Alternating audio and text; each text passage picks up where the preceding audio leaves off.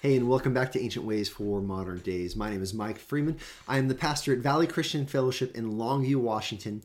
And today we're going to see Jesus stand trial before Pilate. Now, I would like you to turn with me. John chapter 18, verses 33 through 36 is our text today.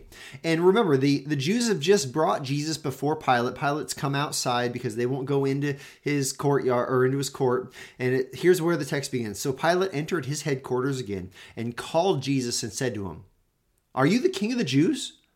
Jesus answered, "Do you say this of your own accord, or did others say it to you about me?" Pilate says, "Are you the king of the Jews? What's going on here? Are you making this claim?" And Jesus, in Jesus' fashion, doesn't give him a direct answer. He asks him a question. So Pilate answered, "Am I a Jew? Your own nation and your chief priests have delivered you over to me. What have you done? What have you gotten yourself into, Jesus? Why are they accusing you? Why are they bringing you to me?" Jesus answered, and here's our core of our text today. He says, "My kingdom is not of this world.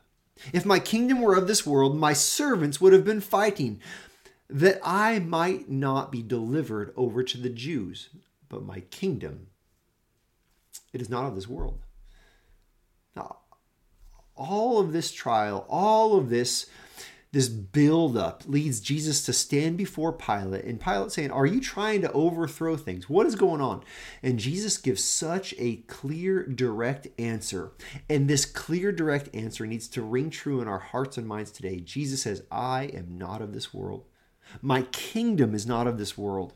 He says, I'm not here trying to establish a physical kingdom right here, right now. No, I am doing something much more important. I am establishing an eternal kingdom.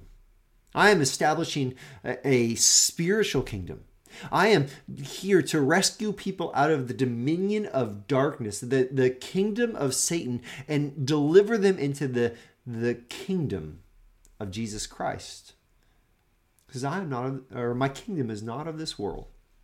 Now, this is such an important reminder for us today, because here's the tension we have as believers. We should do all the good we can in this world today. We should strive. I've said it before. We should vote for things that are in line with the biblical worldview. We should let our voices be heard as we speak for those who have no voice, for those who are oppressed, for the unborn. We should be those who stand for real justice, that those who do evil are punished and those who are innocent are protected. Listen, this should be what we stand for, but we do all of that as a platform for a bigger and better kingdom. We do all of that aiming for a kingdom that is not of this world. We pray, "Your kingdom come, your will be done on earth as is in heaven." And we do this striving to see the transformation of hearts as people, one after another, trust in the Savior. Now, there's a lot of debate about what this looks like. There's even this terminology about Christian nationalism, and even that term is such a hot-button issue. And my goal here today is not to dive into those weeds and try to untangle the mess that is so many different thoughts and ideas about that. But what I want to remind us of is that we are to strive to be godly and strive to do good, all the while recognizing that our kingdom, the kingdom of Jesus Christ, is not yet of this world. That day will come. There will come a day of reckoning. There will come a day of judgment when God will rectify all things. He will bring a final consummation to all things, and he will bring judgment. And then the kingdom will in fact be on this new creation, this new world. But Jesus' kingdom, it's not of this world. It's otherworldly. We live in both. We recognize this tension. And so this is a call to stand for what's right, to do the hard thing, to not falter in moments when courage is required, and do it all the while recognizing that we are part of an eternal kingdom, a kingdom bigger than this world. And this reminder calls us to rely on the Lord, calls us to set our sights on a hope that is unshakable, that is eternal.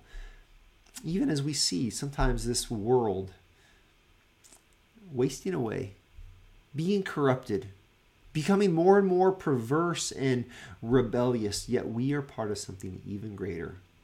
Let this be a great reminder to you today that we are part of a greater kingdom. It's not of this world, but it's even better. And this is our ancient way for our modern day.